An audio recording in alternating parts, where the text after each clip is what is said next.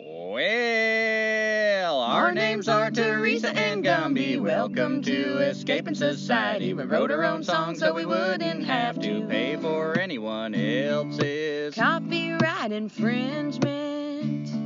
And we live in a van and we eat from the trash, making this podcast hoping for cash. You better listen up, cause we probably won't last, cause we can't compete with nonsense. Hypnotizing nonsense.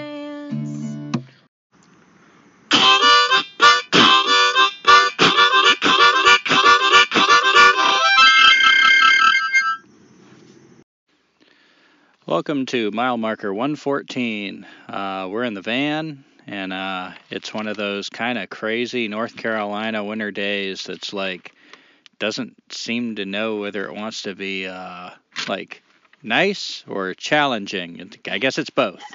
It's bright and sunny, but there's a cold wind, so we're in the van and with the doors closed, kind of soaking up that good old greenhouse effect and Methane.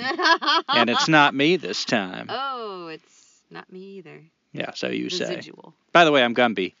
And I'm Teresa. And so mile marker, check in.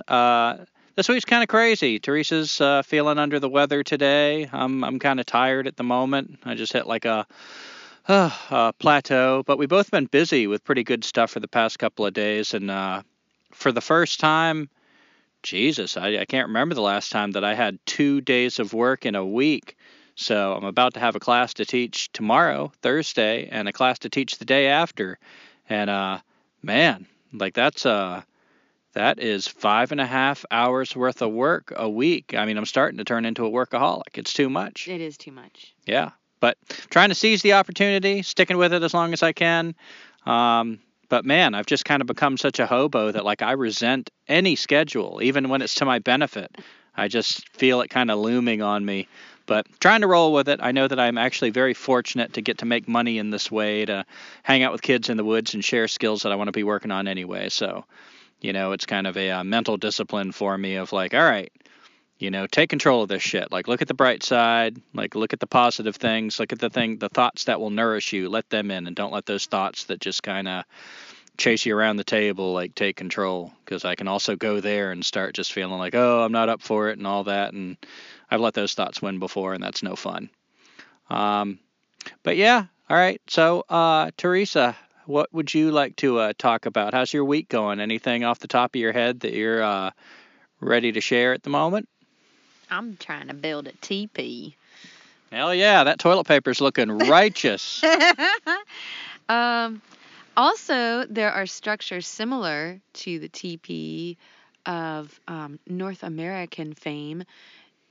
There are the lavus, I think is pronounced, of people in, I guess, the northern regions of like maybe Norway or something like that. And then there's also a similar shelter to a teepee called I think it's pronounced chum, but I could be wrong about that, CHUM, from people in Siberia.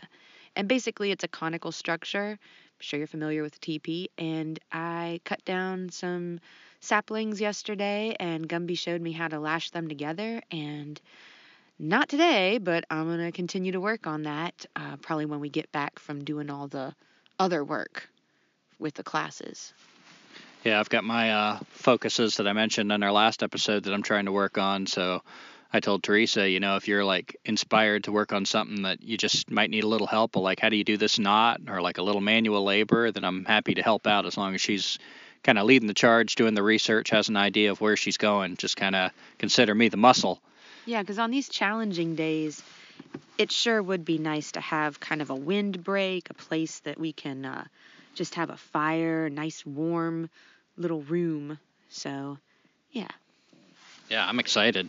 I'm really excited to see this teepee come together, because one thing we have a surplus around here, and neither one of us have built a teepee before, is a lot of plastic, like we run into like raggedy tarps with holes in them and everything, and we're thinking we can just kind of overlap them and let's see what happens. Let's make it work, even if it's got a few holes in it. Like if it's raining and we need to be in there, let's just maybe avoid the holes, put a little pot there, catch it if we need to, and if it's windy, like just try to get away from the holes if cold air is coming in. We even found a giant clear plastic sheet, which I'm wondering if that could be incorporated into it too.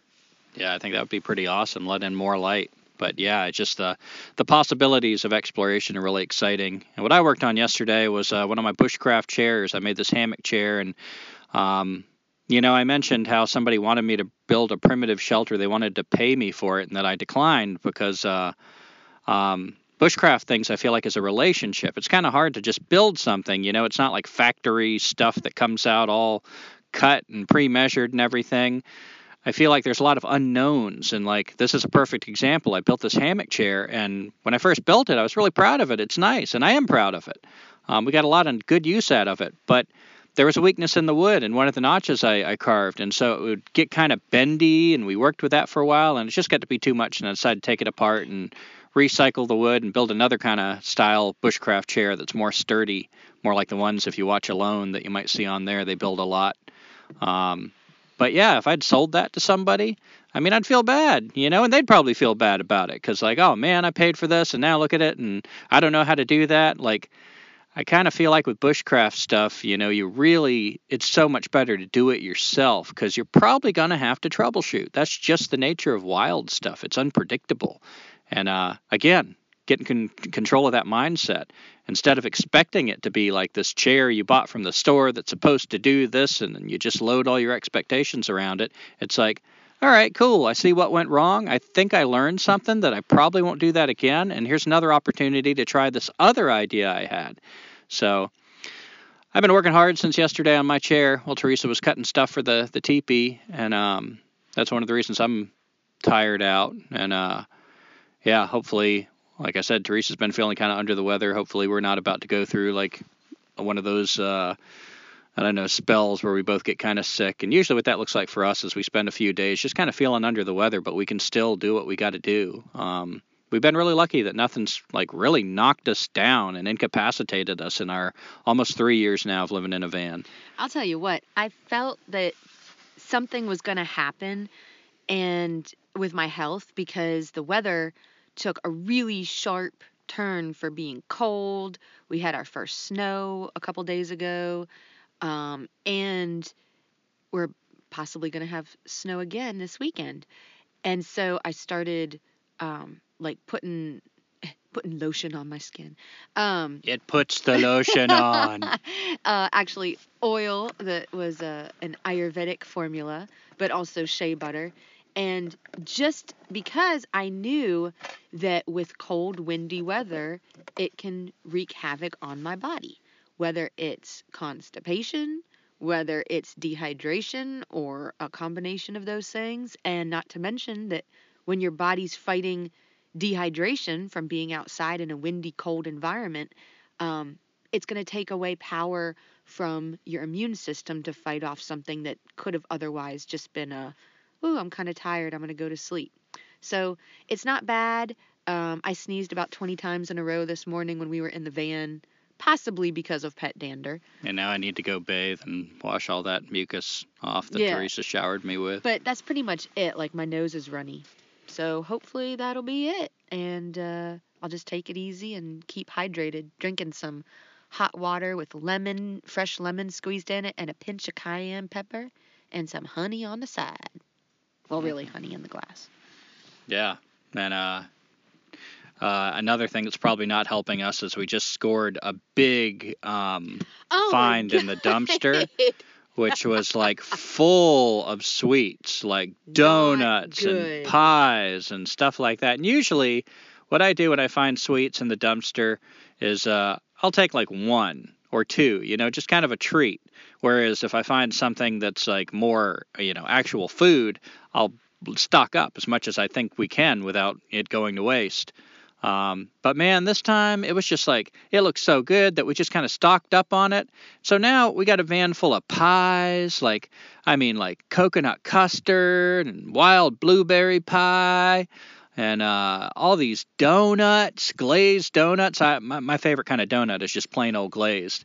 And so it's like the devil is in our van. We have invited the devil in, and he's sitting right there in the driver's seat, which is literally where the damn suites are when we have it parked out here in our little winter camp place.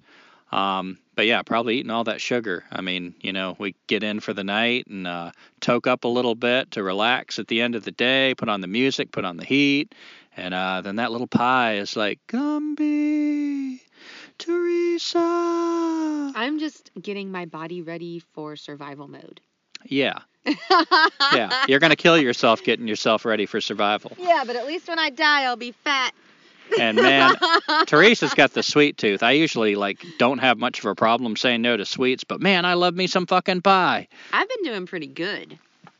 I guess for you, Yeah, for me, I could be downing 3 or 4 pastries a day, but really it's only 2. Yeah, and speaking of health, the other morning we got out of the van, and no. I was walking over to our little fire pit, and I forget who saw it first. I think I did. That sounds right. And there's this little orange plop on the ground with something in it. And go over there and look at it, and it's like these 2 great big white worms that look like tapeworms or something. And so, that's been on our minds for the last few days. We've been kind of checking our own poop. I mean, not that one of us thought we just kind of, walked over and whoop, farted and pooped and didn't know it or something. But just in case. And, could have been Sherlock. And if Sherlock's got something like that, there's a lot of shit. I think I read somewhere there's 30 different viruses that can pass back and forth between humans and dogs that we share in common. And that's not even getting into worms and things like that, parasites. So if he's got worms, and we don't know for sure that came from him, because there are cats around, another Coyotes. dog, and wild animals. But yeah, that's kind of wow, there's just a bunch of huge, gnarly fucking tapeworms right in the middle of our camp. Where did that come from? Yeah. And by bunch, we mean 2, and it could have very well been 1, but still it was disconcerting because it wasn't spaghetti. It was not spaghetti, and I tried so hard to believe it was. It's no, I think this could be some kind of pasta or something, but we hadn't eaten pasta lately, and I'm well, maybe, it's just kind of, I don't know, hanging out in somebody's, Sherlock's gut, and then I saw the segments, and I'm well, I'm not familiar with all the kinds of pasta. Maybe there's segmented fettuccine or something. Yeah, segmented flat spaghetti. Maybe. Right. So as Gumby said, we've been checking our poop. I've been checking Sherlock, our dog's poop, which is always fun, because I love poop. And she really does. She stops when we're walking to watch Sherlock poop like it's a television program. That was just normally. Yeah, that's before we found the That's before the stuff. worms, and Yeah. now she has an excuse to run right over there with a couple of sticks and start picking it apart. And she always calls me over to look at it, and I feel like I could kind of get the second-hand version, but I don't need the front row seat. And every day you do it, you say, "Ew, this smells like poop." I regret. I'm going to predict tomorrow it's still going to smell like poop. I'm going to hold out. I'm going to have Gumby Damas is in the house. You wait and see. I regret not playing with Sherlock's poop sooner so that I could have a baseline for what's normal, if he was ever normal, which he's kind of not normal. But yeah, so hopefully it's not Sherlock, but even if it isn't, we have to watch what he scrounges, because he does enjoy the occasional cat poop. And if it is him, I've heard from a herbalist I studied with that most of us do have a couple of big worms that live in our guts. We think of worms, but what we're talking about is the stuff that makes itself known to us. But there's plenty of large worms that live in many of our guts that are just hanging out there that we never see. So it could be that we do have worms, but then the next question is it a big deal? Is it just something we live with, or is it all right, I'm scraping my ass across the ground, leaving a giant Hershey streak on the lawn, or if you start scooting your butt on the yard, you're going to have to go sleep in the gazebo, not Yeah. in the van. If I take a spoonful of food and something jumps out of my mouth and snatches it before I Yeah. put it in my mouth, that's when I get worried. We forgot to dangle the meat in front of your face and see if anything jumped out. Why my face? You're probably the one that's got the damn worms. I haven't seen anything yet.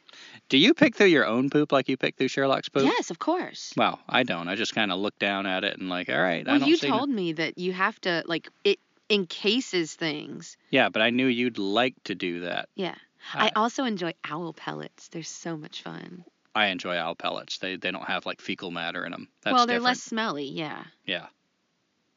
Okay, then moving along. Well, I just wanted to include, I am not a doctor. However, the following items are food. So if you ever had concerns like we're talking about, and this is not for a dog, although there may be some crossover, but the following 3 things came up that are available in most places. So garlic, again, not for a dog. I'm not saying anything for a dog, but if you want to include some fresh garlic in your diet, I'm half Italian, so it kind of just comes natural to me. Papaya, which is really enjoyable. I think the medicine is in the seeds of it, but you'll have to look that information up for yourself. And pumpkin seeds supposedly also help. I'm not sure if they're the raw pepita pumpkin seeds that you find, or I don't know what the properties are that that work best. Do you just get a gourd and eat the seeds directly from the gourd, or can you eat them if they're dried? I don't know. But yeah, those are 3 things that are definitely food. You can eat them, and they may help in the case of a worm infestation. And before we leave the topic of survival skills, Worms. Worms. Well, I was talking about survival skills before the worms. Have we left the topic of worms? Is there anything else to say? No, that's all I got. Hey, have you heard that joke about that guy that he got married and he took his new bride out on a honeymoon down by the lake, and so he comes back and his friends are asking how it was, and he's like, well, it's not so good. And they were asking, well, what's wrong? And he said, well, turns out she's got gonorrhea. And they're like, oh, damn. Wow, that's rough. And he said, yeah. And I just wrapped my mind around that, and then I found out she's got pyorrhea. And they're like, damn, wow. And he's like, man, we went to the drugstore, I got some medicine for her, I was starting to clear up, and damn, she didn't get diarrhea. And they're like, wow, that sounds like the worst honeymoon ever. And he's like, well, it's not all bad. Because the bright side is she's also got worms, and you know how I like to fish. Ew. Yeah. Oldie but a goodie. That's gross. So, for survival skills, one of the things I like to use these mile markers for is to kind of, yeah. I didn't even have to name segue. Segue here to survival skills. Turn the page at the sound of the chime. Remember those? Yeah. Oh, yeah. And, yeah, I like to use these podcasts partly to kind of hold me to task for these survival skills. Because if I'm not paying attention to my progress or survival skills, I can imagine I'm moving at a different pace than I actually am, or doing things that I'm actually not.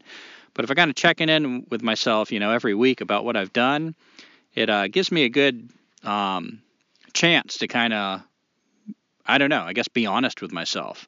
So, my 2 things that I mentioned that I'm working on, focusing on primarily this month have been drop, spindle, and roadkill. Roadkill's getting a really slow start. We have actually not been out on the road since when we recorded the last podcast. We were on our way here, and we've been here ever since. So, tricky thing, the timing, because you got to see the roadkill. It's got to be in a place that you can stop and get it, and you got to be on your way someplace that it's not just going to be sitting in the van, that you can actually process it. So in other words, I can't necessarily just be going into class. Maybe I can if I get a good, it's not in bad shape, I can get a plastic bag, but there's all that to take into account. So the only progress I've really made on roadkill is watching a couple videos about working with bone tools, and I've started a bone bucket. And all I have in there right now is a couple of deer antlers that Teresa found underneath a hunting stand that have been largely eaten by mice. And I threw them in there thinking maybe they're good for something. And so far, the only thing I've seen that possibly they could be good for is maybe one of the tines I can use for flint knapping as a pressure flaker. And the rest of it, maybe antler buttons.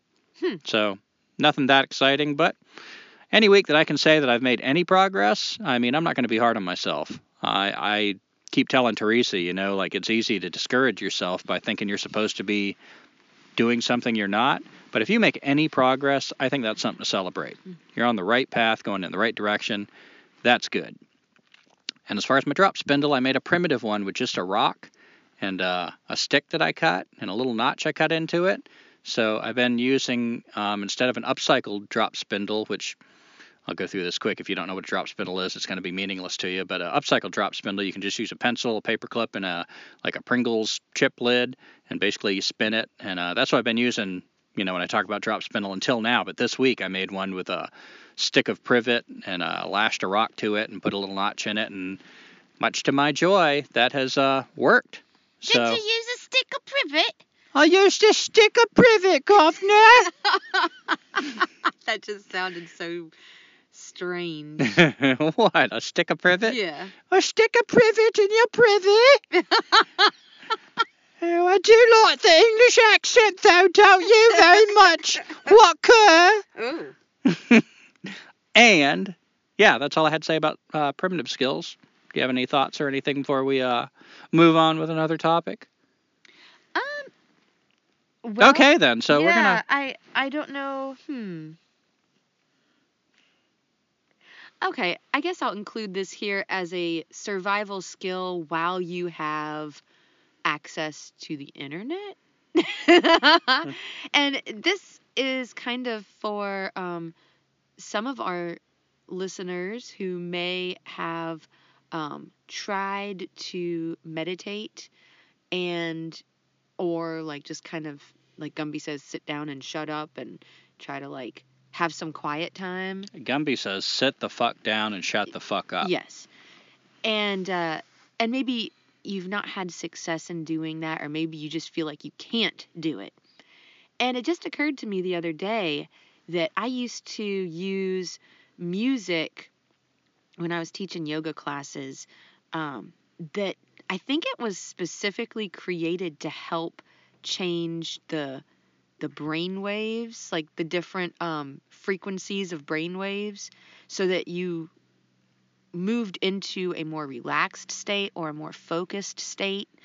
And so maybe if you're listening to this and you haven't felt like you've gotten anywhere with meditating, I still encourage you to try meditating.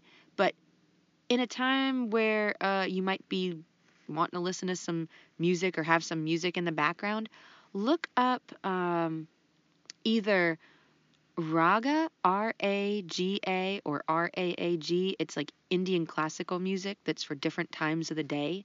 And that can be really cool. You can, a couple years ago, you used to be able to stream something for free on Pandora.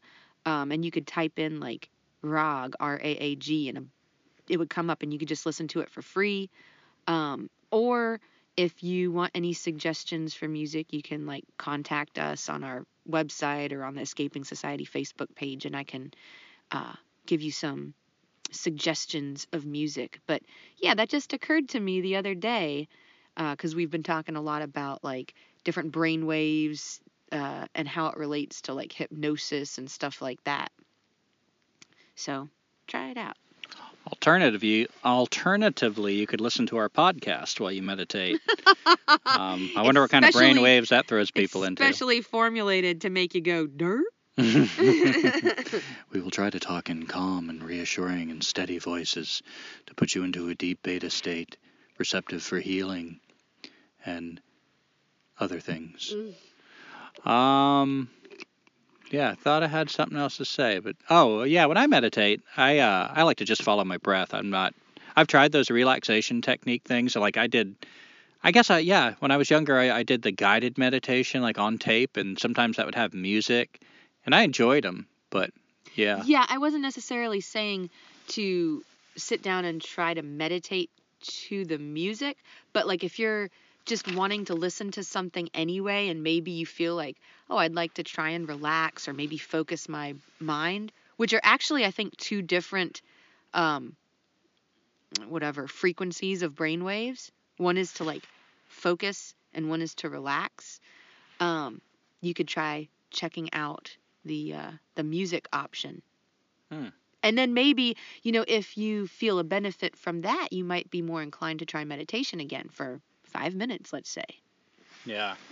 And I'm really aware that like dealing with my mind is something that's important to me. I meditate twice a day, like 20 minutes in the morning and just 5 minutes in the evening, but both of my parents now have lost their minds. My mom has had a stroke, and so she half the time doesn't, like, she's just not with it. She mumbles. She talks when nobody's there. She'll be asking for her mother, who's been dead for a long time. And my dad went just full on crazy. Like, it wasn't a stroke related. It was just he lost all touch with reality. It was absolutely insane. My dad, God, when he got to the worst of his mental illness, he thought I was his brother. He thought my mom was a nurse. He thought he was in some kind of home. He actually was eating lint out of his bed and calling them rabbit eggs.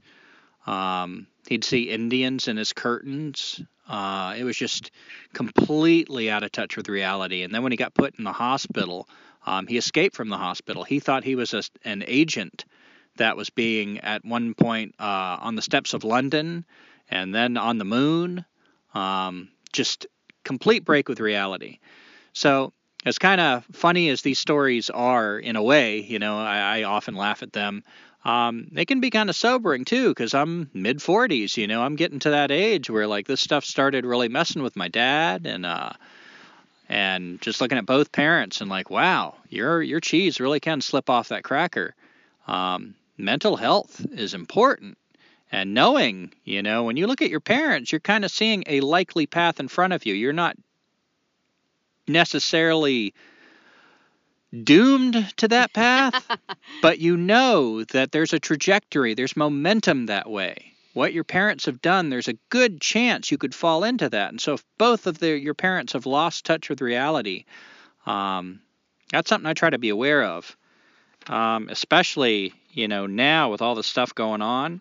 Because one of the things my dad got diagnosed with was paranoia. And, of course, we studied the CIA and all the stuff they've done and, the government. And we're studying, like, hypnosis, like how that works and how that might be used. We've read Edward Bernays' propaganda. I mean, I've just come across so much information that heightens my paranoia, that makes me distrustful. And on the one hand, I feel like that is appropriate. These are, in fact, it's more appropriate than the person who is still trustful, who's like, listen to the scientist, listen to the politicians. Oh, I love this president. No, if you start looking at the facts, there's a lot of really bad things that all these people are into, these governments. They purposely try to manipulate us. So, but it's hard to navigate that line because you don't want to trust things that are not worthy of your trust. They have no business with your trust and allegiance. They're not trustworthy. But at the same time, man, if you slide too far off the other way, and if you're one of those people who are prone to it like I am, you can really get into some webs. Like we were watching Alone, as we've mentioned, and, I'm watching these people out there by themselves and everything, and I'm realizing, like, I might, if I was out there by myself, I might start having some thoughts of like, wow, what if everybody's quit? What if this is some kind of CIA fucking experiment? Like, I would have those thoughts. I have thoughts like that cross my mind already about stuff, and I'm just like, I don't know. I mean, I know some of the things the CIA is capable of, and, I just kind of have to chalk it up to like, well, it's not important. I got to focus on what I got to focus on. And like we mentioned on the last episode, rewilding, that's what I bring it back to. That's my touchstone to reality. Get outside, get away from all that noise, get outside. The indoors, especially if you've got mental illness, man, that can become a trap. That's what happened to my dad. He locked himself in his room. Like he just turned it into his little chamber of horrors in there. And so get outside, man. Stay outside as much as you can. That's going to help. Contemplation, explore that mind. Keep looking at your thoughts. Look at your thoughts objectively as the observer. I practice that. That matters to me, man. I got to stay strong with that. That's one of my touchstones to reality. Whatever thoughts I have, if I start going kind of off on a crazy tangent, I want to have that tool sharp and ready and familiar that I can sit down and like follow my breath and let that shit go. And then look at it fresh. And skills that allow me to stay outside longer. Those are my touchstones to reality. But just like that movie Inception, you know how they all had the little object that they would use that they touched, so they were familiar with, and that was their touchstone to reality, so they could tell if they were dreaming or not. I feel like in these times, especially when we know that there's so much manipulation, corruption, government, technology, simulation, my God. I mean, what a terrifying time that we're moving into a time that reality is becoming indistinguishable from virtual reality. The implications of that are terrifying to me. Mm-hmm. That is a form of insanity, and I think it's going to prove itself as a form of insanity sooner rather than later. I find the whole thing just terrifying. So it is so important that you've got something that ties you back to the real world. This dirty, fresh, bright, cloudy, rainy, that world. Whatever that is. So there's just some reflections I had during the week, because going in there trying to talk to my mom, and, she's got good days and bad days, and I'm just like, man, I got to watch that. I have got to watch that. And I guess for me, Teresa, unless you have something else you want to talk about next, what that's kind of segue for is something you brought up this week when you were talking about, we watched that great video on hypnosis. Do you want to talk about that next? Let me consult my notes here. Okay. All right, so we have not been listening to our regular lineup of podcasts that we listen to, except we started listening back to them yesterday. So there were quite a few weeks of just kind of radio silence for us.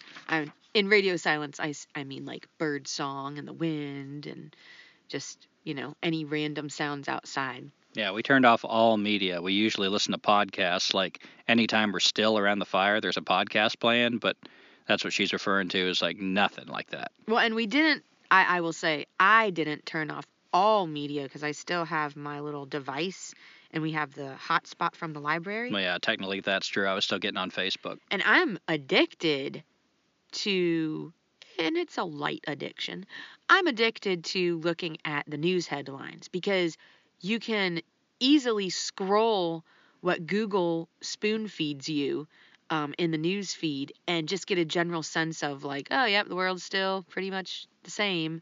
But for some reason, it's just so interesting to me. And it's also interesting because sometimes when you click on the article, you can actually read it without having to subscribe to something or pay.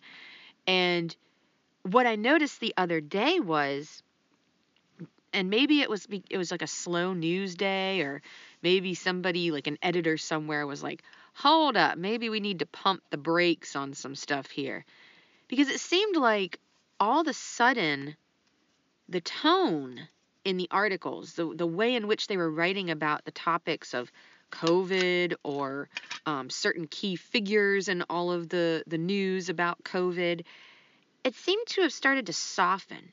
And even opinion pieces, editorials that generally in the publications that they come from generally tend to be more on the people who are vaccinated, and in other words, it's coming from the perspective of like they're vaccinated and they're like so weary of people being, unvaccinated, et cetera, et cetera.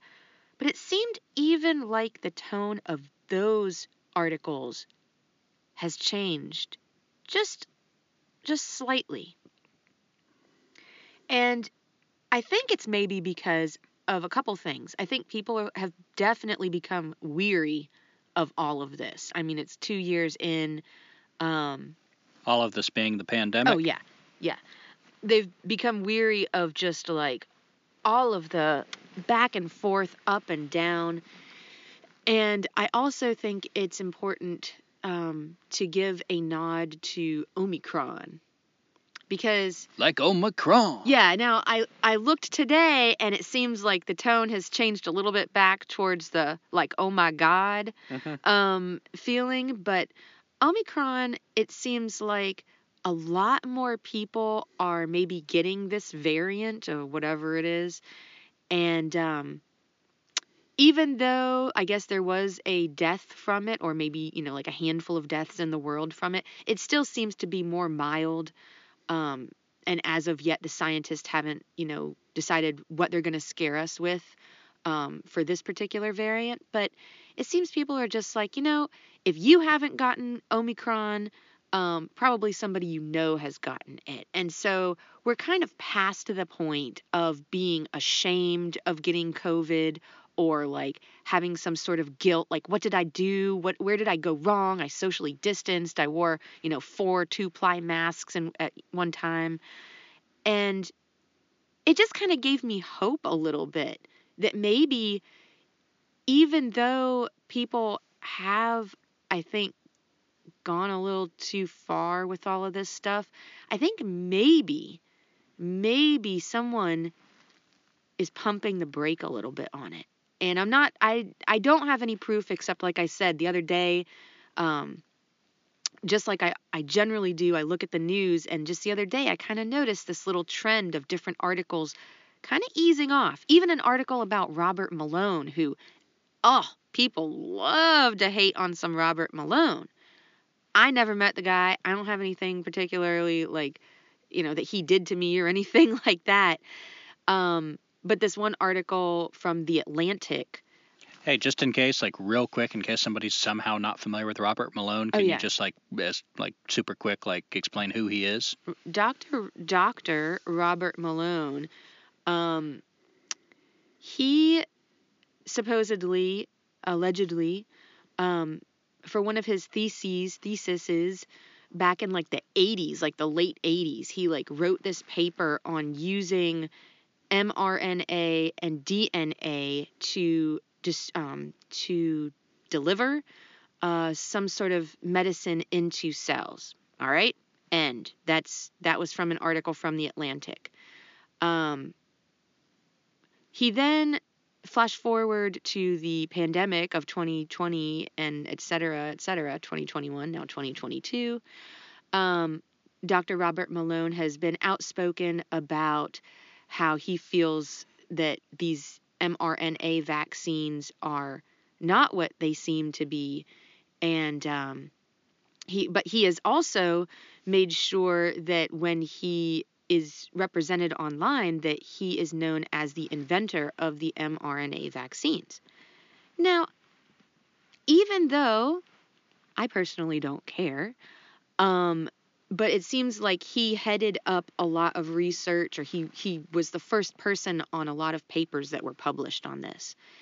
And I know I'm talking a lot, but this article from The Atlantic, it kind of was even like a soft tone with him.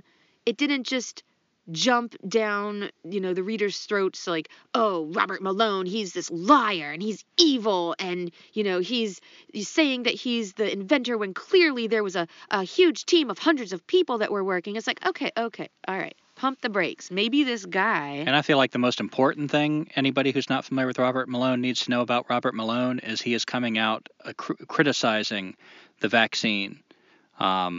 So that's one of the things that makes him different is he's a very credible, high-ranking scientist who is coming out loudly critical of how the pandemic is being handled, what the vaccination is, whether it works, what it's good for, and so he's being censored right and left. And so that's what Teresa's talking about is there seems to be a softening of how hard he's being censored, right?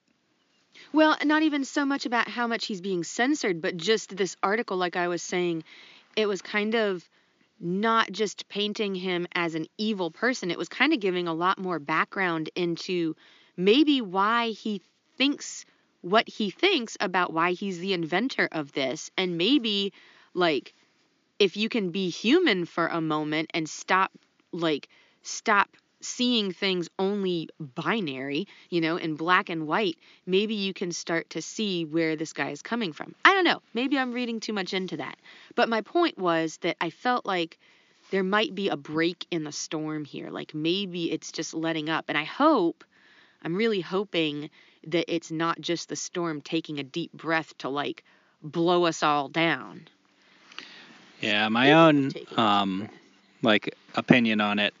I've kind of seen some signs myself that I thought were like, I wonder if this pandemic is starting to, at least this phase of it or whatever, come to a close. I've seen some things that I felt were a sort of softening instead of the hard, militant, authoritative stance that we've seen in the past.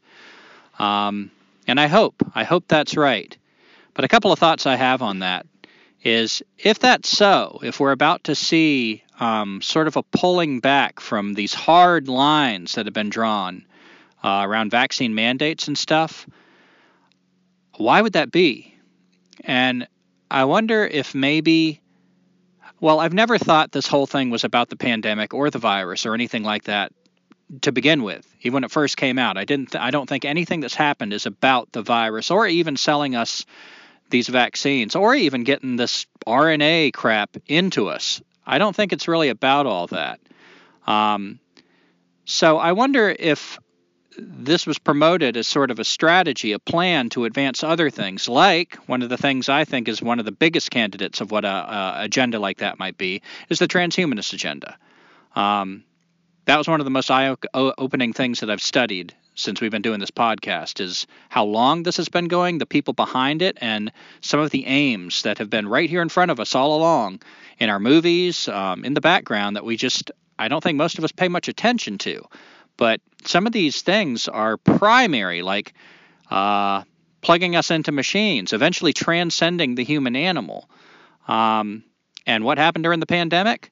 Zoom. We all really took a huge leap into technology that I don't think could have been accomplished without the pandemic. If they just sold us these things, I think they would have definitely had an effect. But this force, this not having an alternative, like if you want your kids to be educated, you hate Trump, don't you? You don't want to be one of those rednecks that just follows Trump, because they're the ones that are fighting this stuff. So you believe in science, so why don't you get on board with science? Zoom calls, Zoom this, even the podcasts we listen to that are anti-establishment and questioning this stuff, even they have surrendered completely to Zoom. Everything's gotten on the computer. It's in the hands of the computers. So what if all this scare, this hardline militant stuff, they never planned on sticking us in boxcars or concentration camps, but they certainly wanted us to see the threat. And wouldn't it be a beautiful tactic, and I feel like there's precedent for this, to scare us like, oh my God, the pendulum's going to swing so far this way, but then, before it really gets there, to swing back. But not all the way. Mm-hmm. Not all the way back where you were before, but to where they always wanted to take us. So think about it. What if all this talk about vaccine mandates, what if you discover in the next few months, oh, I can have a job if I don't get vaccinated? What? I can cross state lines? No concentration camps? No boxcars? Wow, freedom. Yeah, freedom. Who isn't, including us when we first started thinking about this, if this does in fact pan out that this is happening, feel a swell of relief? Yeah. So suddenly something we might have opposed before, if it's artfully done, now we feel a big wave of relief because we had the scare, the fright, the fear that it was about to go to this extreme place, and then it backs off, and now we wind up right where they had planned on taking us the whole time. That seems like a pretty plausible tactic to me, so that crosses my mind whether that's going on. And again, I don't even know if this is happening, and if it is, one of the things that Teresa and I were talking about when we were walking and discussing this is all the big threats, all the things that if you oppose civilization, you're anti-civ, you're a primitivist, you're thinking of hitting the road, getting out there on the land, you don't want to be part of society, you want to escape society, all those things are still in place. Many of them are worse, like the technology, the immersion in technology. So I think it's important, if this does play out, that they pull back, you feel that flood of relief, not to let that make you passive. Don't go back to sleep. I think that's what it's designed to do, and I know what you want to say, and I'll give you a chance to say that. Don't ruin it. I'm not. And yeah, I think one of the things that's important, what the good news is for someone like me and Teresa, who are like, man, we got to get ready. Like, society's about to become something that we cannot be a part of. It's not just something that we choose to resist. It might be something that we can't exist in anymore. So, that was a big motivator, a big push for our survival skills. If there's good news in this, it is that we've got more time. And in that time, keep pushing. You've got more time to use the resources of society to get ready for what's coming next, to get ready for getting out of it. Because all the big, bad, broad strokes are still there, even if it doesn't lead to vaccine boxcars, etc.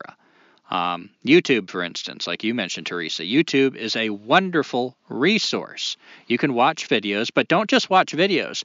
Go do it several times, whatever the skill. Go do it. You do not know something unless you do it many times, where it's familiar, where you don't need the video, where it feels like something you do every day. That's when you know something.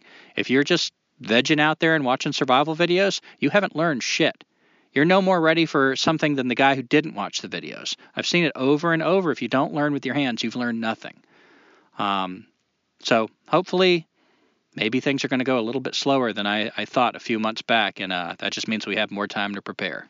And I just want to say this brilliant piece of advice to put a visual image into your brain to go along with this conversation. This is a wake-up call. This is not the time to hit the snooze button. So remember, don't hit the snooze button. This is a wake-up call. A wake-up call for you to get ready. Yeah. Don't go back to sleep. And, I just talked about the danger of paranoia. So not to sow paranoia, but also don't forget about where your neighbors stood on this. If you had neighbors, if you had people around you that were in support of vaccine mandates, were support of people losing their jobs, not being able to feed their family unless this was forced upon them, I'm not saying hold a grudge. I'm not saying try to make their lives worse, but I am saying don't forget that. There's a certain kind of person that gives themselves to that kind of stuff, and it's important to remember. People in this time of crisis, people will show you who they are in times of crisis. The people that came forward, that stood up for themselves and other people, even the people who got vaccines and stood up for your choice to choose, these are the people that have showed you something about themselves that you can trust, at least somewhat. But those other people, those people that are getting behind like, oh, yeah, I got no problem with that. I think everybody should be forced to do it. You remember that. You remember that. Because that kind of behavior will come again under crisis. Yeah, and it's not, Gumby, I can't speak for you, but I don't think you're mentioning this for vengeance purposes. No, absolutely not. Vengeance, I want to come right out and say I'm not mentioning for vengeance because that's stupid. That will come and bite you in the ass. There's no good to come of vengeance. Right. I'm talking about awareness. Exactly, because, I have certain family members who are adamant about all of the things that are going on in the news because I can literally predict how and what they are going to say if I say something or they're going to start an argument because it's all the same shit. And I don't know, maybe you're listening to us and you think the same thing. It even sounds like they're talking in unison sometimes. Yes. It's eerie how much you can be around a certain kind of person and just say a word, like a trigger word, like Trump. Yeah. And my God, they'll say the exact same shit that comes out of their mouth. Phrased exactly the same. It's so true, and I think the important thing about that is to just know that it might not even be that person's fault. They're just wired that way, and they don't know it. And because, I'd hate to just think of my family members as I can't trust you because you're a bad person. It's not that. It's just I might not be able to trust them with certain things because they are so suggestive. See, this is where I struggle with why I say I gotta be careful of paranoia, because I've come to believe that there are very few people I can trust, and even the people I can trust is not an easy word.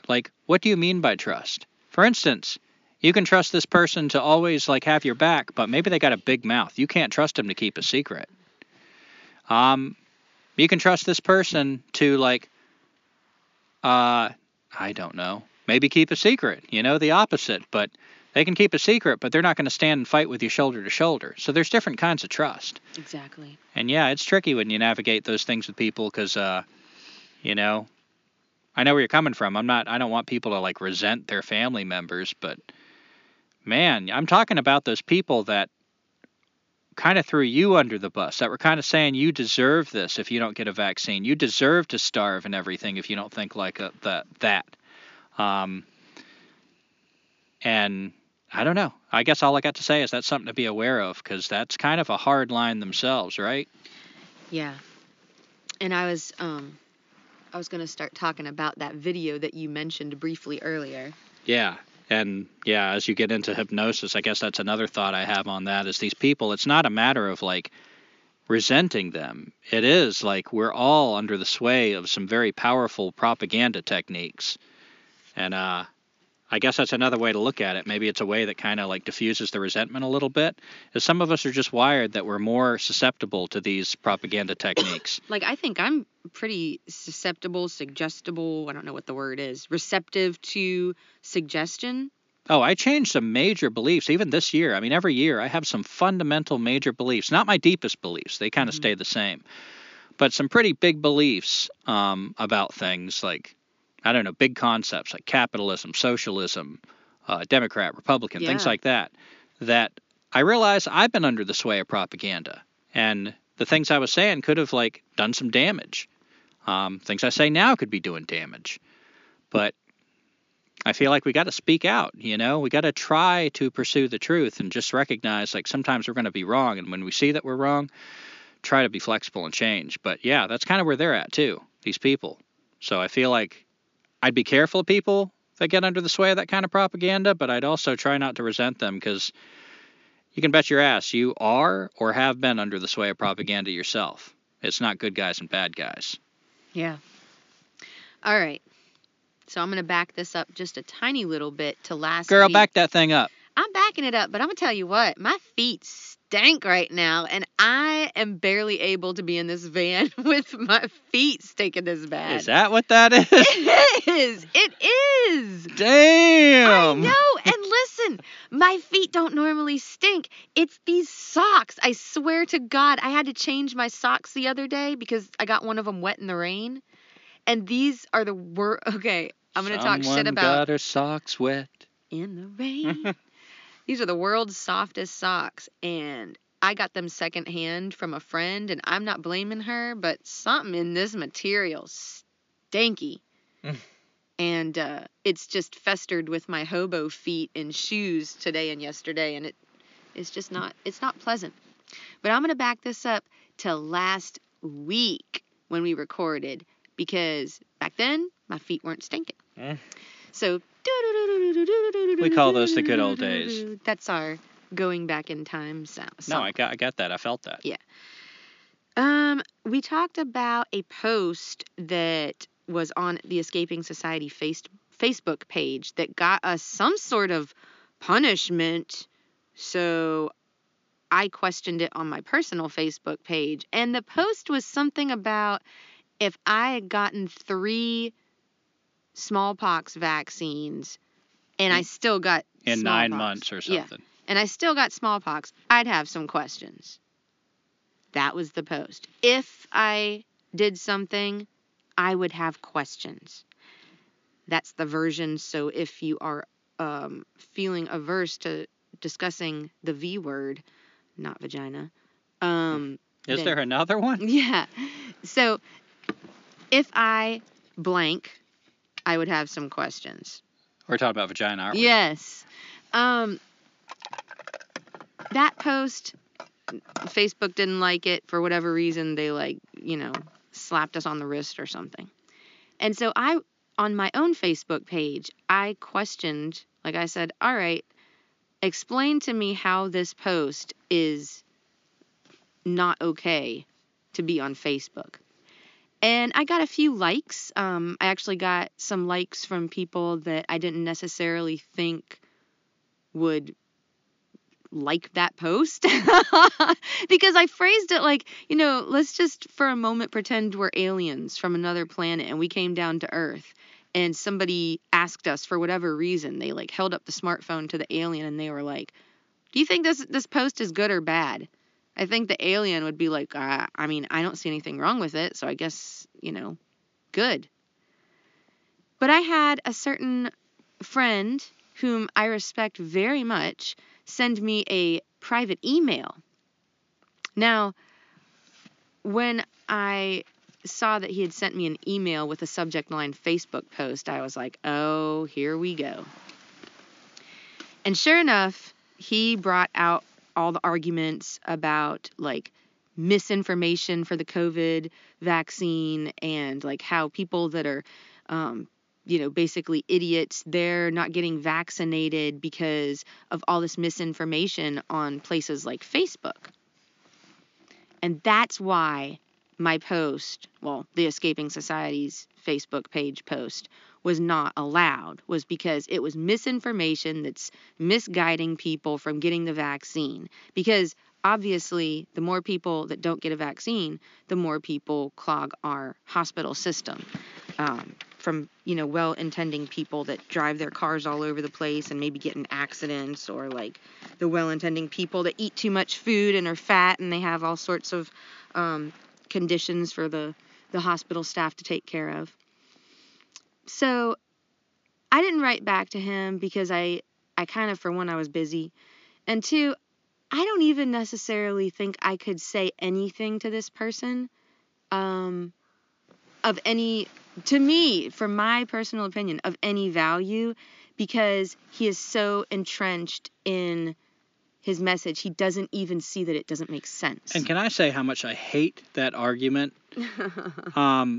I despise that argument about clogging the hospitals, because last time I checked, I think I'm right about this, but I used to think that hospitals were for the sick.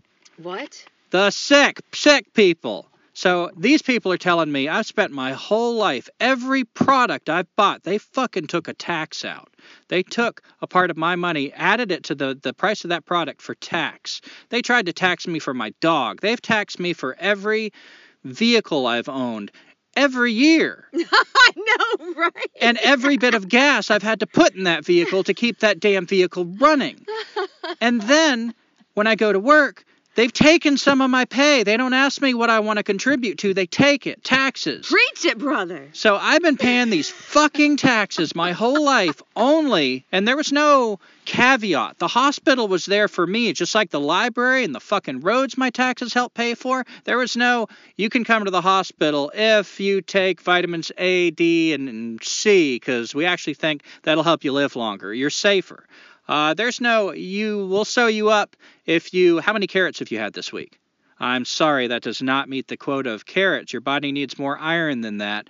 If you're not going to take care of yourself, we're not going to take care of you either. That would kind of actually be a good way to get people to like eat that would healthier. That would be better than in fact what they're talking about, which is to not let people go in the hospital, or to sign a waiver if you're not going to get a vaccine that you will not seek medical treatment or any of this other garbage.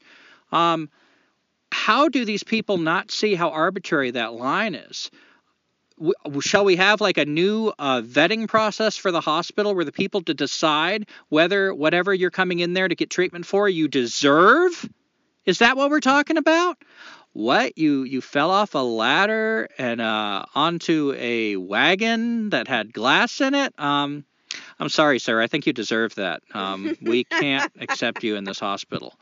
You actually think your body's immune system you're probably better off with that, considering all the numbers and odds and studies, than getting this new vaccine that seems to be largely unnecessary for a large part of the population. No, that's too irresponsible, sir. We can't treat you. You're putting other people at risk.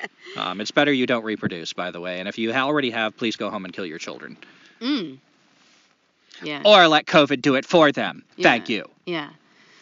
Yeah. So I had to look up to make sure that hospitals did receive tax money. And while many, if not like the vast majority of hospitals are actually private hospitals, there are hospitals that, of course, accept federal subsidies and maybe like state and local subsidies as well to care for the poor.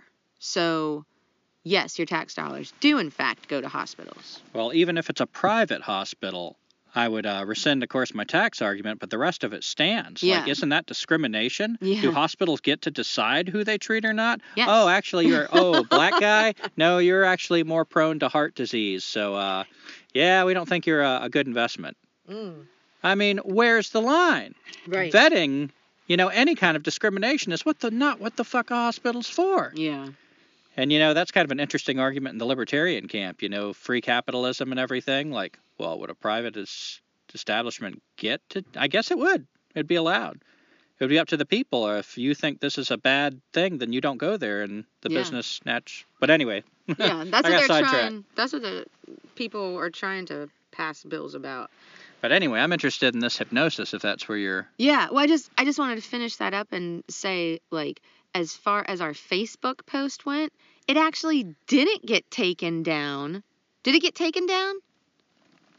Our page is still up and active, and you can post on it. Yeah, I don't recall. I don't know what this threat was about. So basically what Gumby has figured from the message from Facebook was, it's not that they were taking it down because it was misinformation. It's just not going to appear in the top of people's news feeds. And yet we have a friend that just got kicked off of Facebook, and we all know people who are actively getting kicked off of Facebook. So I have a theory. I think there is some kind of algorithm that has already profiled you, which, but separates you into different categories. And one category is people who they believe, like they already have an address for, they can already track you. They don't need Facebook to track you. And they think that you will want to be on Facebook. You will be like, the reprimand will have some effect. So those people get kicked off of Facebook. They get demonetized, things like that. I think we fall in a category of this is our best way to track these people. They're active Facebook users, so don't be so quick to kick them off. And also,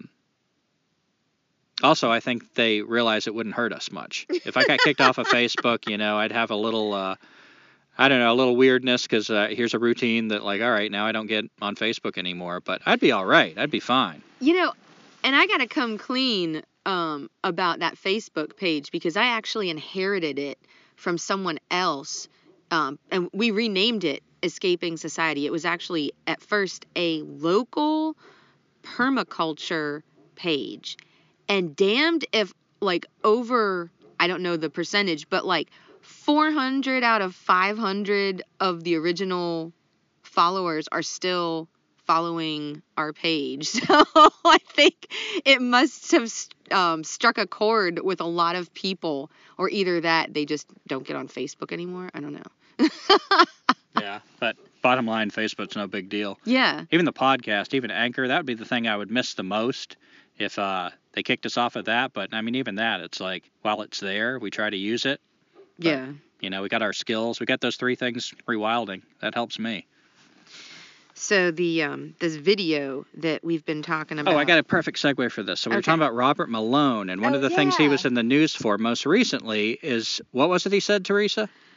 He used the term mass formation psychosis, and I'm pretty sure that other podcasts are talking about this or have talked about it, because when we listened to a podcast yesterday for the first time in a long time, that was the one I picked. They were talking about mass formation psychosis. So yeah. Oh, was that the segue? That was the segue. Oh, yeah. That was so smooth, I didn't even see it. That's how I roll. Yeah. They call me Smooth Daddy. Gee. All right, so mass formation psychosis. There was a news article I saw that was like, Robert Malone's making shit up on the Joe Rogan podcast. Joe Rogan, the guy that takes horse dewormer. We just found out that his show gets like 10 times more watches than CNN primetime, which is crazy that many people, I'm going to go off on a quick tangent, so don't forget what you're going to say. Okay. I got a friend right now who they just had a baby, her and her boyfriend, and actually she's written in before. I don't want to name her name, but she lives in Canada, and their family is split up right now because the United States won't let her cross over without a vaccine. He went to the United States, and he can't get back to Canada without a vaccine. So their family is being divided because of this shit. And yeah, it's I want to, like, for those of you that are really getting hit with this, it's not theoretical, like you're already losing your job and shit.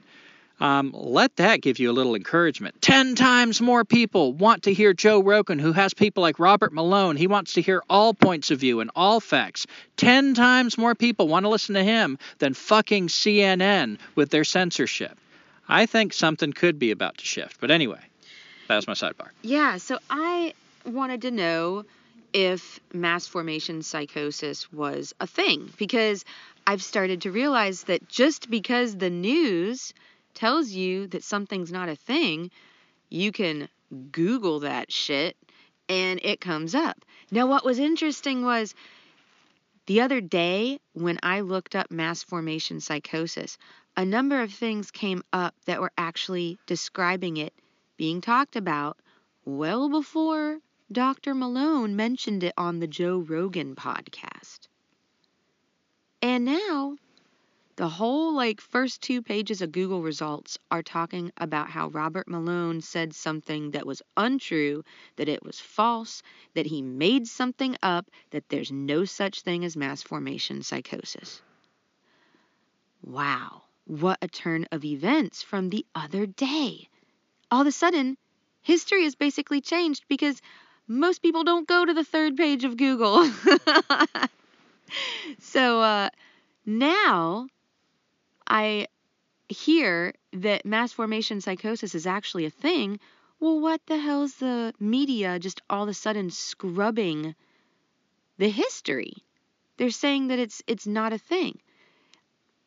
When I was in college, I studied psychology, and there seems to be a big push lately about making psychology into a pseudoscience instead of a social science. There's really no such thing as social science because science is objective and psychology is just too messy.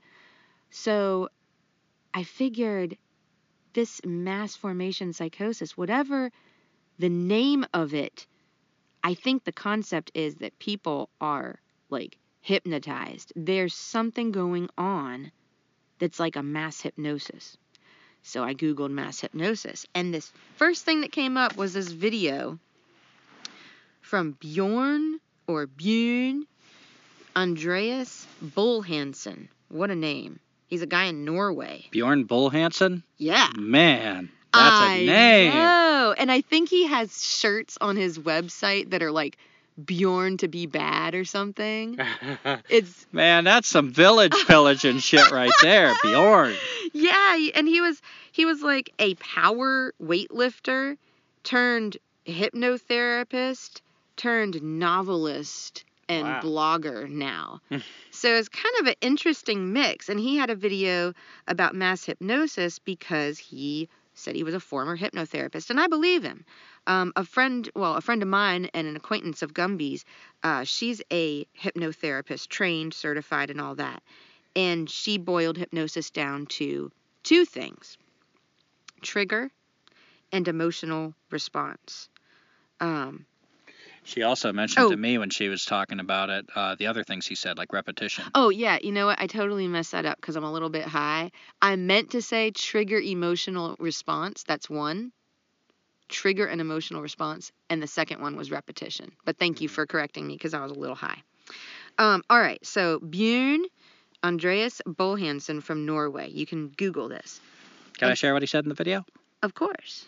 So, I was just chilling back there, so I wanted to talk. Okay. Now my brain goes blank. Yeah. I spent so much time thinking about what I was going to say. But 3 things that he shared in the video. He was talking about hypnosis, and he says some things I don't know whether to agree with or believe or not. For instance, he says it's not like in the movies. You can't get somebody to do something they otherwise wouldn't do. We've heard research that disputes that, but for the sake of learning from what this guy has to share, I'll, accept it for now. Ooh, can I just say? Yeah. It's like, what Bjorn was saying in his video was, if you don't already have it in your like moral, ethical codes, then nobody can get you to do it. Like nobody can make you go against your personal beliefs and values. And I've heard that. I've heard that the trick of hypnosis is to trick somebody into thinking they're in a situation in which they would do what you want them to do with their existing morals and ethics. Mm-hmm. For instance, you might not be able to convince someone to murder someone, but they would kill somebody to protect their kid. So what if you could hypnotize them to think who you want murdered was actually a threat to your kid? Oh. That kind of stuff. That's crazy. So he said the first part, 3 main parts of hypnosis. The first part is suggestion. Mm-hmm. And he was talking, and I've heard this before, so I believe everything he says because I've heard it from so many other sources from different places. But suggestion is to plant an idea, and that ideas work better as symbols than like intellectual constructs. So he said, if I say a cold, you get a picture of a cold. It might be like a quick image of somebody with a cold or something. There's a symbol, an image that gets in your head. It doesn't matter how I frame it, whether I say, I don't have a cold, or do you have a cold, or man, I don't even want to think about having a cold. It doesn't matter. What your brain picks up on, your subconscious brain, is the symbol, the suggestion, a cold. And so it kind of takes hold, and if you frame it as a question, it even goes deeper. It's more effective. Like if I get more of your brain working on it, like, do you have a cold? Do you feel like you have a cold? And from what I've heard from that woman we mentioned that was a hypnotherapist that I always remembered, is if you can get them to like even deeper than do you feel like you have a cold is why do you think you have a cold? Ooh, if you can use why in a sentence, my goodness, that makes a suggestion more powerful. That is, you know what? I can see that. Yeah, I can too. Not just see it. Because it gets you to kind of introspect a little bit. Yes. You're not just trying to answer a question. Now you're actually trying to look in your own mind. It opens more doors, so the suggestion is more effective. And he said the next thing is repetition. So saying it over and over. Now, I bet there's a whole lot of room to play with this. It doesn't have to just be you're looking at somebody and saying it over and over and over. It could just be like different ways of framing it. Just even news articles. Yeah, like keep in mind, you don't have to what you're passing on is the suggestion, a cold. So it doesn't have to be a cold, a cold, a cold. It's like keep talking about a cold. Keep mentioning it. Even talk about why you're not talking about a cold. It doesn't matter. Anytime the words a cold can come out of your mouth, you're repeating the suggestion. And the third thing is what you said, trigger an emotional response. Mm-hmm. So, not that this has anything to do with current events, but I think that ship has sailed.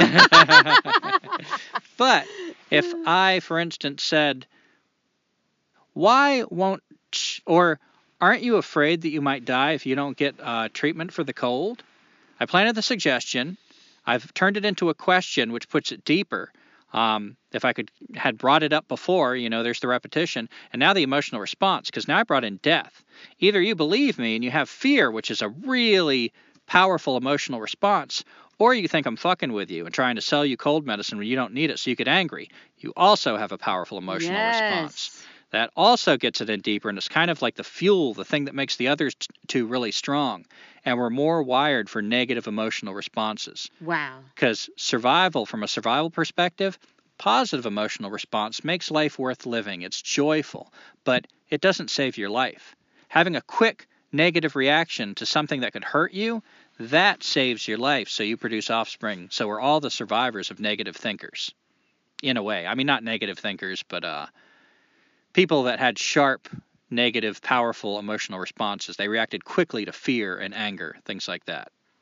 Indeed. And I just want to give the example that he said in the video, which was similar to what you were saying, like very, very similar. But I thought this was good because it shows exactly what he means, what Bjorn means in the video when he says, like, the suggestion doesn't have to be always positive or negative or taking one side or the other on an issue. It can be whatever the tiny seed part of that is. So he gave this example. if someone or somewhere they keep saying this virus will kill us all versus a statement, I don't think this virus will kill us all. Our subconscious mind doesn't matter about this virus will or this virus won't. All our mind is doing is picturing the virus killing us all. So both sides of the argument are still going to bring you into this type of a hypnosis.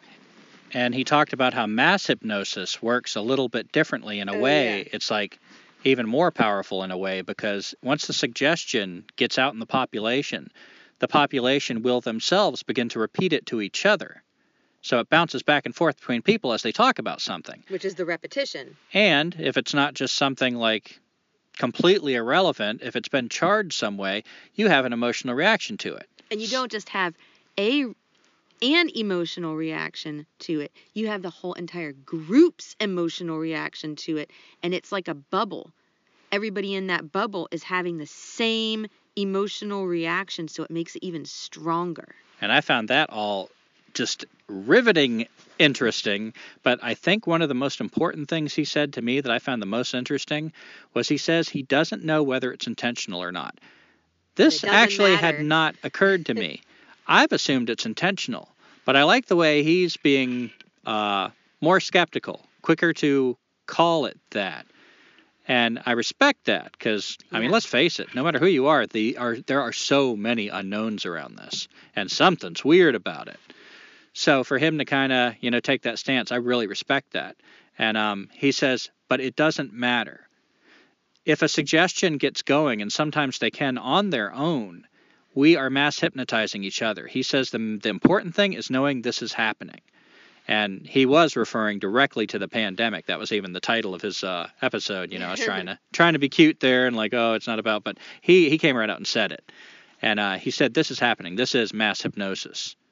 And I thought that was interesting. Is like, you might not be able to point a finger. Who knows what's going on? But people are under the sway of this. That's why they seem so strange. That's why they seem so completely embedded and unable to think outside of this one rut. People that you could have conversations with about all kinds of things before. Suddenly, it's like there's this huge blind spot. And if you're one of the unvaccinated or one of the people that don't support vaccine mandates, you know exactly what I'm talking about. You have talked to these people. Something changed. And we've been wondering what's up with these people for, 2 years now?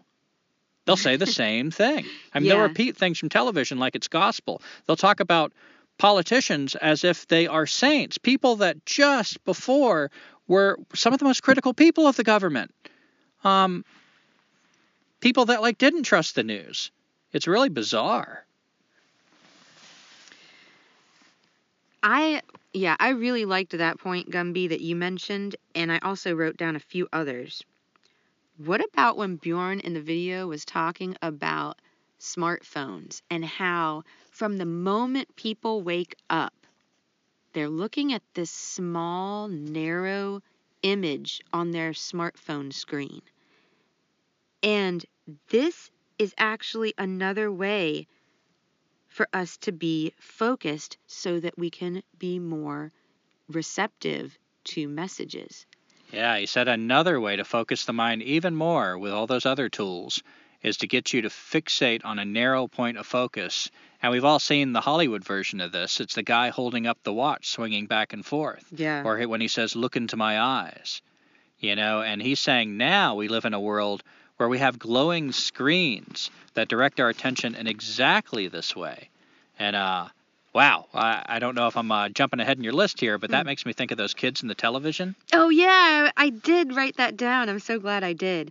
Boy, as much shit as I talk about technology, I do love me some internet research, though, because it just goes on and on and on forever and ever, and I can get lost in it. That's what I hate about it. Yeah, I mean, it is a love-hate response, I guess. All right, so you want to hear something crazy? Oh, shit, we're about to get into the crazy stuff now. In 1970, so that's what, 52 years ago?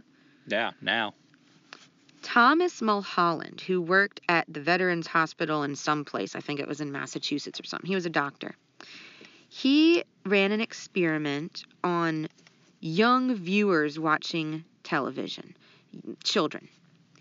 And he connected their brains to an EEG, I think that's some sort of brain scanning, brain imaging machine, and told the viewers, the young kids, like, you have to stay alert. Like, don't just not be focused. You need to, like, make sure you stay alert.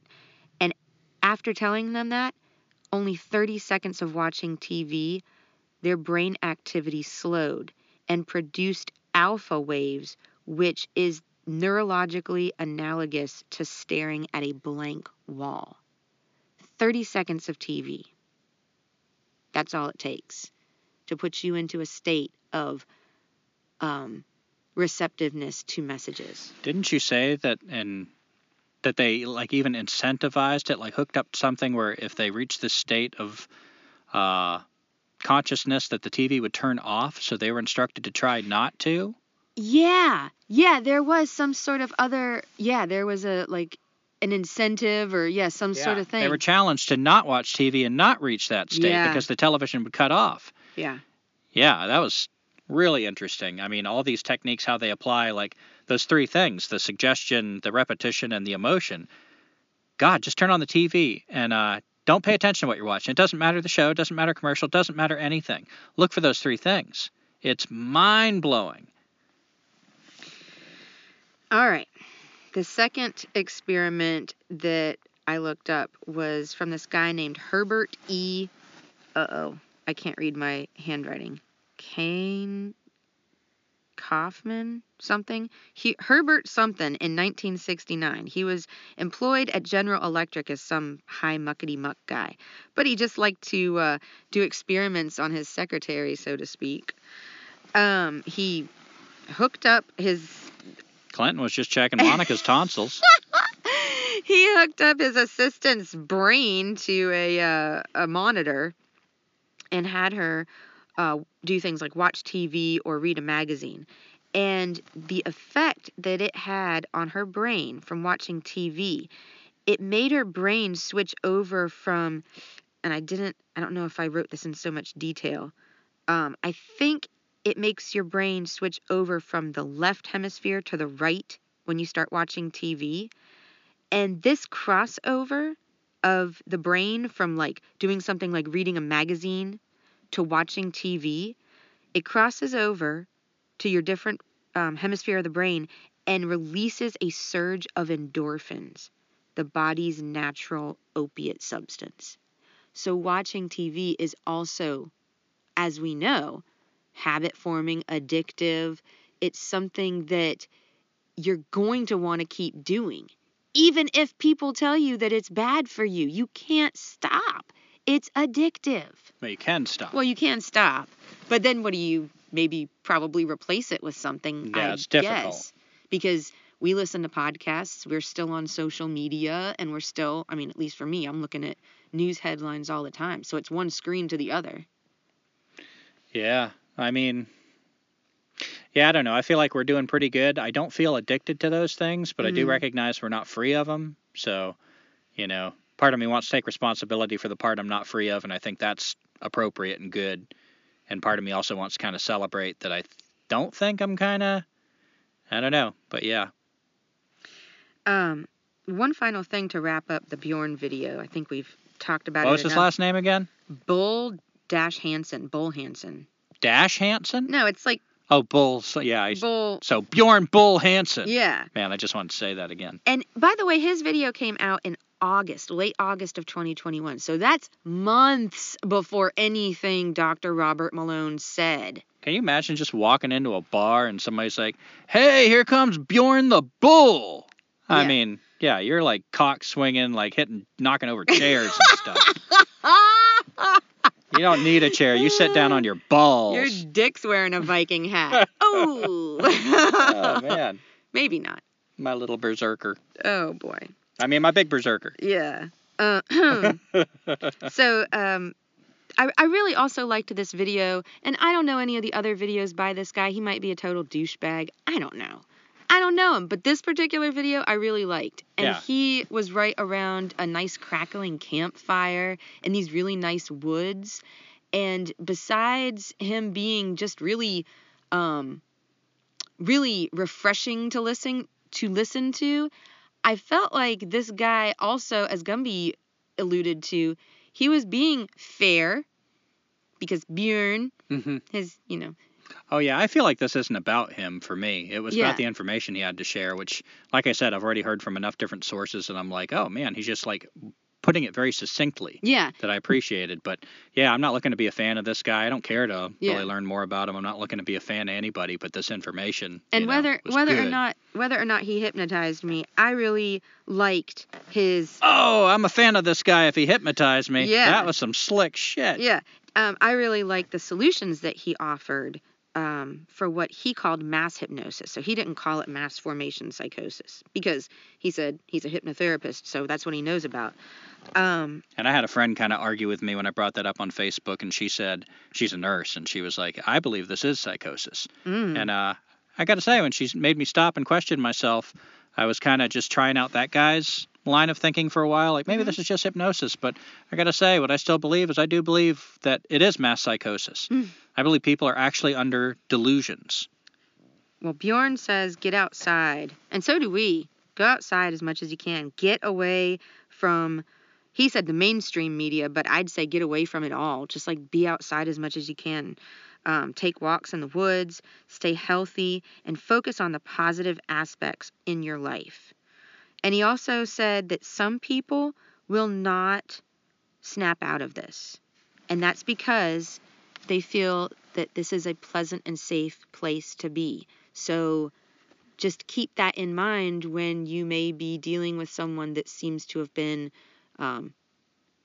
in some sort of hypnosis. Yeah, and Cultural hypnosis.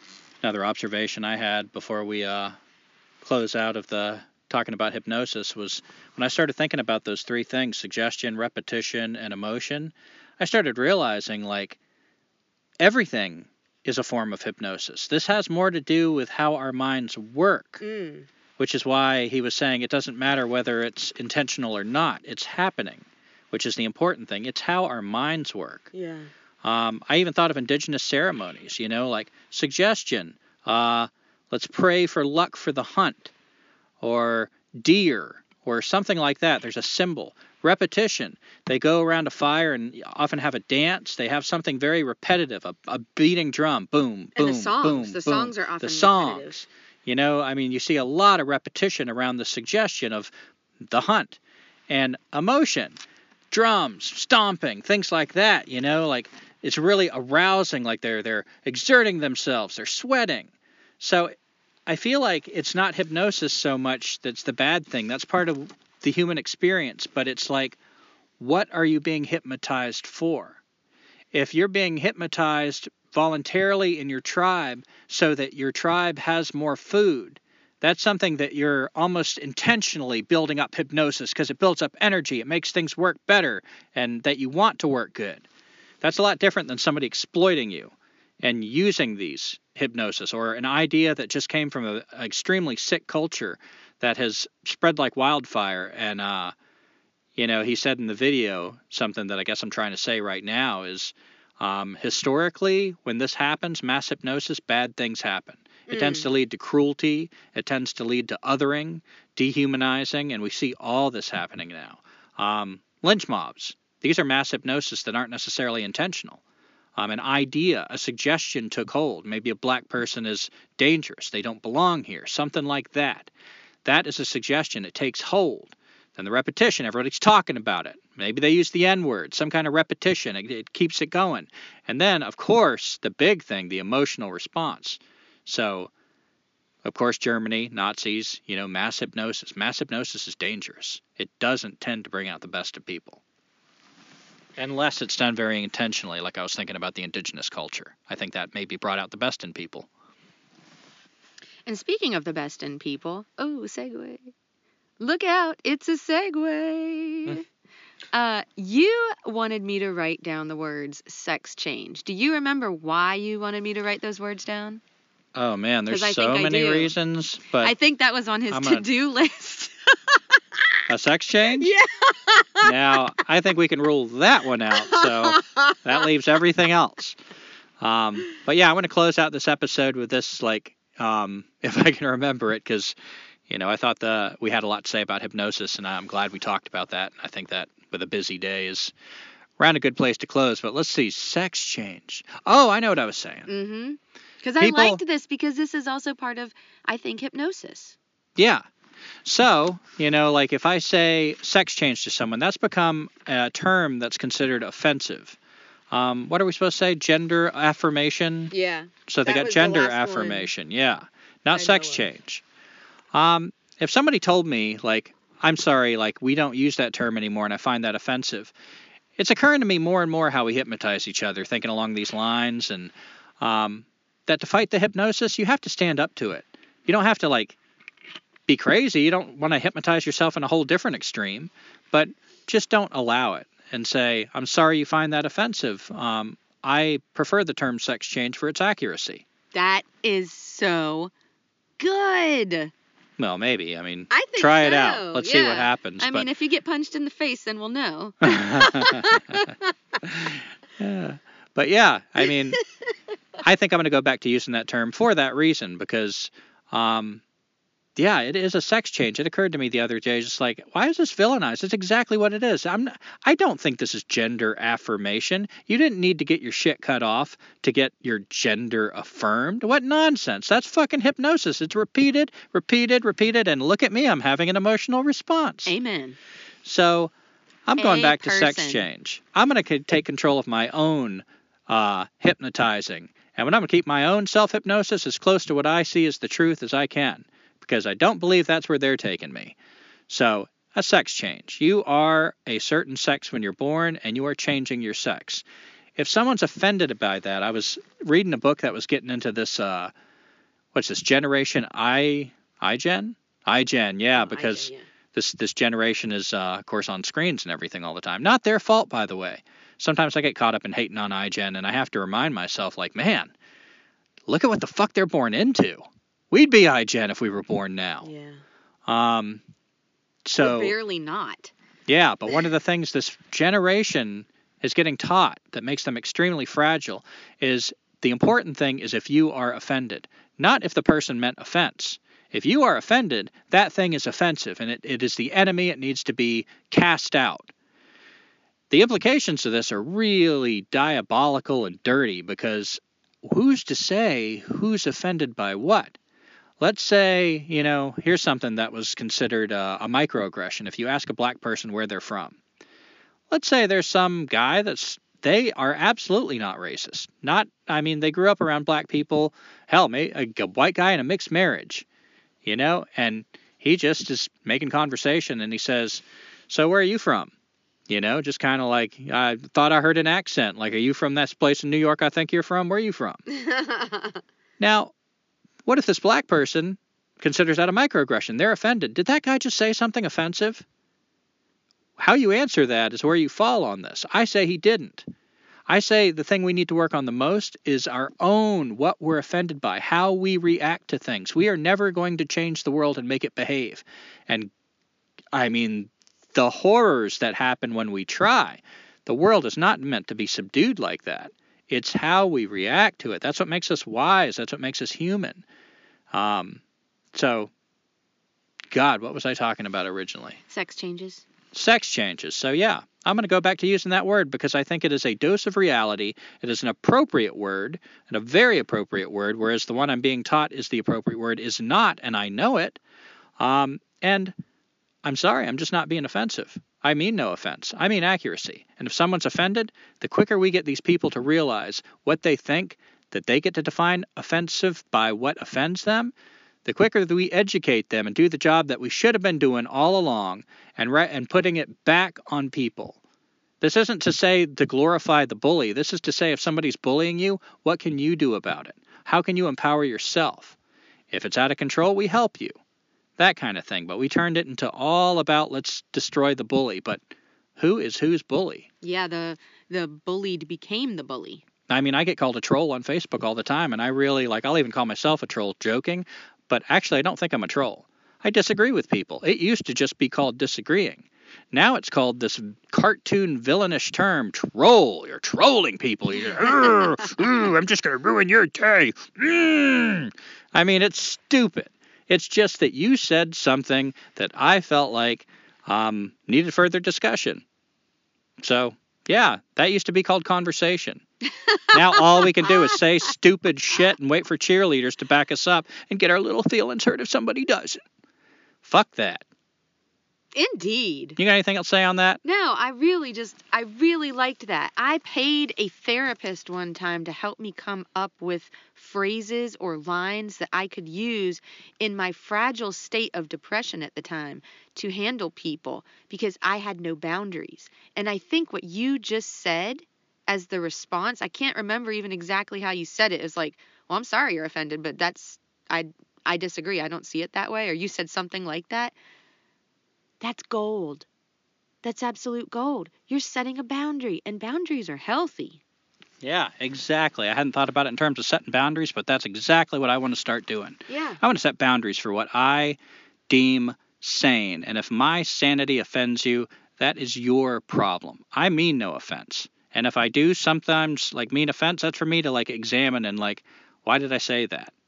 You know, I mean, there's just more of a human experience in this bullshit that we're getting caught in. Well, I thought I had something to say, but I forgot. I think that's a good place. Yeah, it's going to have to be. So for our listener write-in, we've got Tim from Maine. Tim! Wild blueberry pie. And he wrote in response to, wild blueberry pie. Yeah. Oh, Tim mentioned sending us some blueberries a long time ago. Send us some blueberries. Yeah. So, Tim, if you're listening, we might have an address for those blueberries. But he wrote in response to Escape from the Planet of the Humans. Oh, boy, not the Maine accent. I gotta read Tim's right in with a Maine accent. Almost 30 years ago, we got into a small solar system. Not because it was green, but a source of power to run some things in the house. Things grew, and more was added. Battery technology is 100 years old, and very little has changed. Still lead acid, but they are working on batteries for sure, which have no impact on the environment. Oh, right, but it's green. I was just about to get into some micro hydro on a small drainage by the house when along came the electric power grid. We hooked up. We'd spent 20 years with alternative power. Let me be clear, it was by no means off-grid. We were very tied to the grid. Just the manufacture of the equipment that comprised the system is grid-tied, let alone the pile of cheap generators we burned through to make up for the difference the solar system couldn't keep up with. It's a tricky struggle to balance it all. I started watching the documentary when it came out, but have yet to finish it. I will. There are huge plans to bring wind power into the remote parts where I live. It is not going well for the opposition. It's coming and there isn't much to be done about it. The basis for these towers is something like 40 square feet. Yes, deep as well. Huge. The plan for when they close the system down is to bury the footings with a few inches of dirt. You should win some sort of prize for doing that long of a comment in that good of a Maine accent. I felt like I kind of slipped into the Bronx in the middle. Did you catch it? It was okay. Yeah. It worked because I fought through it. It's like some coffees that are just a single origin source aren't as good as the mixed origin coffees. So it was like that with your accent. Oh, Teresa, this is North Carolina. No mixing. I'm offended. No mixing here in North Carolina. Why am I saying that in a Maine accent? I don't know. I'm joking. We do a lot of mixing here in North Carolina. We do nothing. We're mixing it up right now. We do nothing but mixing. We are the mix masters. Let's see. Yeah, I really like what Tim wrote about. It's cool how much he tried with the alternate energy, but, small surprise that green energy is a big farce that does not free us. And we did an episode, Escape from the Planet of the Humans, which was about the documentary Planet of the Humans, which I still really recommend as a good documentary. Yeah, we just think less of Jeff Gibbs. Oh, Jeff Gibbs is a fucking goober. Man. He peaked with that documentary. Awesome documentary. Go watch it. But he hasn't said a smart thing since. And which is fine if you shut up, but he won't shut up. He's just spewing out stupid shit all the time. Oh no. Lefty stuff. I was talking about these brainwashed people about COVID and stuff. Jeff Smith. Jeff Gibbs. Jeff Gibbs. But probably Jeff Smith, too, Yeah. that fucker. Any Jeff out there. And their whole family, too. And another book I'd recommend in lieu of that, I haven't even read it. I've just, knowing the authors, I bet it's got good stuff, is Bright Green Lies. Again, people that I am not fans of. I think they're kind of hypocritical. I debate with these people a lot, and they won't answer questions, which I don't respect. And I always get suspicious of someone who will not answer a challenge. So why wouldn't you, if I give you a platform to better explore what you say you believe or your comment, it seems like an honest man would take that platform. He apparently wanted to step up long enough to say something. So for further elucidation, people that just run from that, as the Deep Green Resistance crowd seems to be, I don't respect much. I'm suspicious of them. I'm just going to say it. So, Bright Green Lies, though, again, them separate from their book, I think this probably is an awesome source of information for facts about why green energy is bullshit, which I totally agree with that crowd on. Yeah. And we're not being paid by any sort of gas, petroleum industry. No, they're not financing our van life. Yeah. We're financing theirs. And it's interesting. We got a piece of information last summer that we didn't have before that kind of put another layer of reality on why green energy doesn't work. Because our electricity, well, here's what we already knew, that everything is petroleum-based. You can't build the components. There's nothing even close to building the components needed for wind, solar, any green energy producer that's not equally petroleum-based. So people look at the solar panels and they forget, how do you make a solar panel? Right. That's an important question. They call it cradle-to-grave cost. The grave, how do you dispose of a solar panel? So, it still keeps us embedded in a very destructive way of life. What we didn't know is that a lot of these fundamental components that are needed to make factories, to make some of the chemicals that so many things that we use need a certain temperature that can only be reached by petroleum. And you can't ship it. In other words, you can't run an electric cord and ship heat. There's no way to ship heat. Wherever the source of the heat is that you make this really intense heat, you have to bring things to it. You can't just wire it to someplace else or pipe it to someplace else. So that alone is a huge hurdle to things being made independent of gas. When the gas runs out, that's another major reason why they can't make the materials. Yeah. They can't even reach the heats necessary to make some of the materials we become reliant on. And didn't you run across some kind of article about they're exploring an alternative to that? Well, there was a Chinese lab that they were fusioning two different elements together. I'm not sure because I didn't write it down, but I think I talked about it last episode. But what I can't seem to find is how the fusion happens and how do they get everything together for these elements to be fused. Yeah, my two thoughts are, I got a feeling if you start scratching the surface, just like green energy, you find a whole bunch of things that they need that are still utterly gas reliant to do this.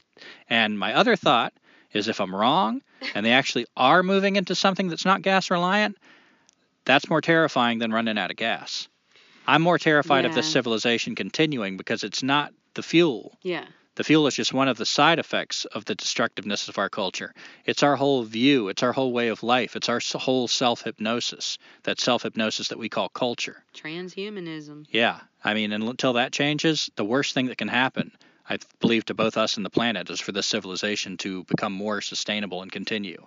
I believe it just needs to stop. We need to change the whole way we live. And with that, yes, I agree. Yeah. So there's your job for the week. Please write in and let us know how it's going. And hit the subscribe button. I always forget to say that. But subscribe to us. And so that'll be easier to get our podcast out to more people. And podcast finds you. So if you won't miss a podcast, you won't miss a lovely minute of these gold nuggets that we're sharing. So mine are more like chicken. Okay. And we have a Facebook page, perhaps. We're not sure. But if we do have one, it's found at Escaping Society. And, got a YouTube channel that we've been meaning to contribute to. Found at my name, Gumby Montgomery, on YouTube. You can also get there through our website. Yes. And we have a website, www.escapingsociety.weebly, B as in Bjorn Bull Hansen. Oh, yeah. Damn. .com. And please give us a review. We really appreciate those reviews. Give us some stars, yo. And, write in questions, comments, dirty jokes. Man, we did an episode like many seasons back, and I told people to write in a joke. Not one of you rat bastards has a joke that you didn't hear on that podcast. My God, people, get out of the house a little bit, talk to some people, maybe get drunk with them or something. There are jokes out there. And, risk some COVID. Yeah. I'd say Omicron is definitely worth the risk of a new joke. Yeah. Definitely. Totally. Yeah, even for an old fat woman. Less severe. Yeah, totally. Less severe than the original. All right, we out.